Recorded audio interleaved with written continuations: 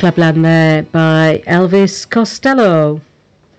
Okay, so now we have the news that Fabric, one of the UK's most well-known nightclubs, is to close permanently after its licence has been revoked by Islington Council.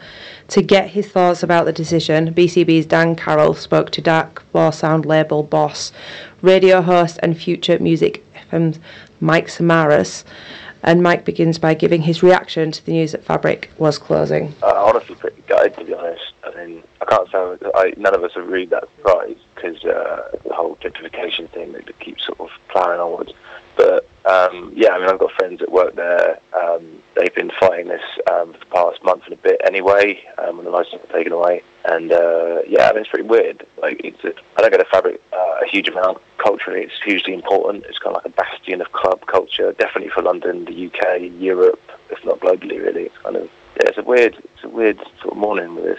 Now, it's a hugely complex situation, but it was kind of brought to the core with the recent tragic deaths of two people who went to the club, and there was quite a powerful presentation, an opening speech by the director, Cameron Leslie, who is the co-founder and director, who kind of passionately defended the club. In his speech, he highlights the number of initiatives that Fabric have actually helped to spearhead, helped to shape, and move forward. I mean, yeah, they're very proactive. Yeah. So what are your kind of using this argument of the kind of the deaths associated to the club? They're trying their utmost to kind of stamp that out, haven't they? Well, it's kind of a smokescreen, I think. It's obviously tragic that, you know, two people died recently the past couple of weeks. What was it? One was June, one was August. You know, it's obviously tragic when that happens. But if you look back at, like, you know, Fabric's been open 17 years now. Opened in '99. They've had, I think, something like 6 deaths in that time in 17 years. And, you know, that's how much footfall they have coming through that club every weekend. It's a huge club. It's hugely popular. And there's been 6 accidental deaths in 17 years. That's tragic and awful, but it's not. It kind of feels that they've sort of blown this a little bit. They've been using that as a crux to push through that they don't want to renew they don't want to give the license back. They've been trying to get rid of the license for a while. A couple of years back, there was an issue with the license, and they had sniffer dogs sort of put in place. That's what the agreement they had with the police and the council, which was sort of counterproductive, really. I mean, it just, you know, as is covered in Leslie's public speech that just got up today. Like, you know, it's not going to make any difference because people are still going to be taking drugs, you know, anywhere else. It doesn't. You know, it's not like Fabric's closed and suddenly London's drug problem and the UK's drug problem stops. And looking at the reaction from Sadiq Khan, obviously Mayor of London, he reacted and released a statement last night saying that he was disappointed that Fabric, Islington Council and Metropolitan Police were unable to reach an agreement of how to address concerns about public safety. But he also mentioned that London has lost 50% of its nightclubs and 40% of its live music venues, and he stresses that this decline must stop if London is to remain a 24-hour city. I mean, do you think, Mike, you said it was you mentioned the use of the word smokescreen. Do you think there's a wider kind of political game going on in this particular context? Yeah, totally. I mean, like, funding's cut everywhere. So you've got funding cut in the arts, funding cut even with the police, right? Councils have had all their money tightened up by the government and this austerity thing. There's not enough money going around, so people are going to, you know, the only money that they're going for, unfortunately, is the whole, you know, foreign interest. You know, so we'll take over this really cool location in London, known for, you know, its club culture and everything else, and then we'll just stick, like, you know, crazy expensive flats in there and push everyone out of the area, completely decimate what made the area such a hot spot in the first place. It's happening in Brixton, Shoreditch, Dalston, Camden. You know, bits of it has been encroaching into Peckham. It's happening all over this city, and it's been happening all over cities all over the UK.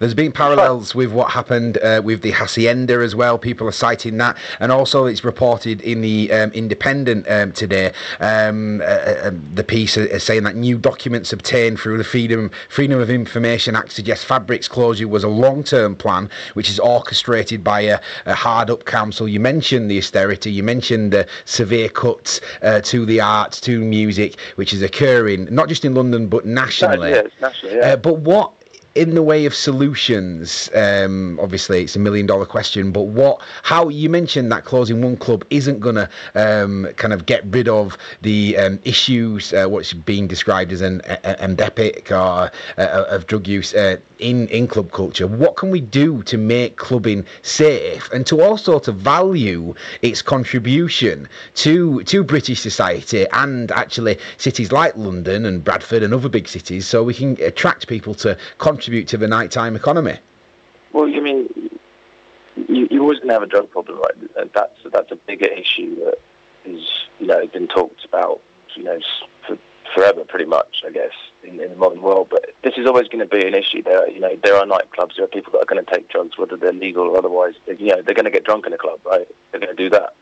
So you have to work out ways to sort of work with that to a degree. So, there are progressive places in Europe where they have, they do drug testing. So at least people know if they're going to choose to take, illegal narcotics, they at least know what they're taking.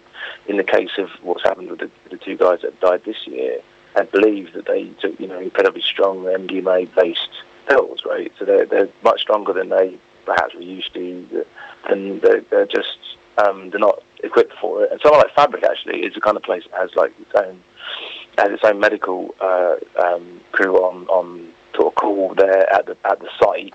It has staff that are well trained. It's got security abundant there as well. It's also like Fabric's one of the pretty strong search wise as far as clubs go. I haven't been that many. I don't get out often, but every time I have gone, I've been searched very thoroughly, as has everyone else in the queue. So they've taken all these positive steps and proactive steps in trying to stem this stuff coming into the venue, but it's still going in. And this is a venue that's very, very active at this. It works with the police, has been working with the council during its entire history. There are other clubs, smaller ones, that are less at this. And then you've got what's going to happen with 2,500 people go to the Fabric every weekend. Those people, if they're still going to be going to London, they're going to go to other places. So they're going to go to small clubs. They're going to put more pressure on them potentially, which in the short term is going to be great, but long term, unless we have more clubs, there's a hole there. Or everything just keeps going back underground, which is what's been happening the past couple of years. You've got all these sort of illegal roads happening in a city, but there's no security there. There's no medical teams there. People are still going to go there with a band and take whatever they want to take, whether that's alcohol or something else. And looking after them. And just to give a bit of context to our listeners, the amount of people who go to Fabric each year is the equivalent of 2 Glastonburys. It's over 6.5 million people go to this club. And as you said earlier on in the interview, it's a beacon of club culture in England, in Europe and internationally. And if they have kind of actioned a number of measures and mechanisms to make it safer, then if that doesn't exist anymore, then it doesn't stop people's appetite, does it? It just drives it into the underground. No way. It's not dealing with the problem.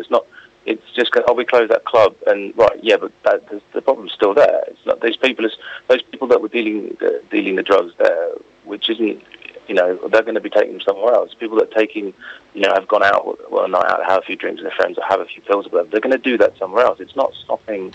So it's going to make zero impact. Okay, so that was Dan Carroll, BCB Dan Carroll, speaking to Mike Samaras of Dark Floor Sound Label for his reaction on the closure of Fabric nightclub after their licence was revoked. Well, the time is now 14.5 minutes past 5 here on Drive on BCB 106.6 FM with me, Anne Morgan. And Gail Simpkins. And it's time for a bit of Thompson Twins.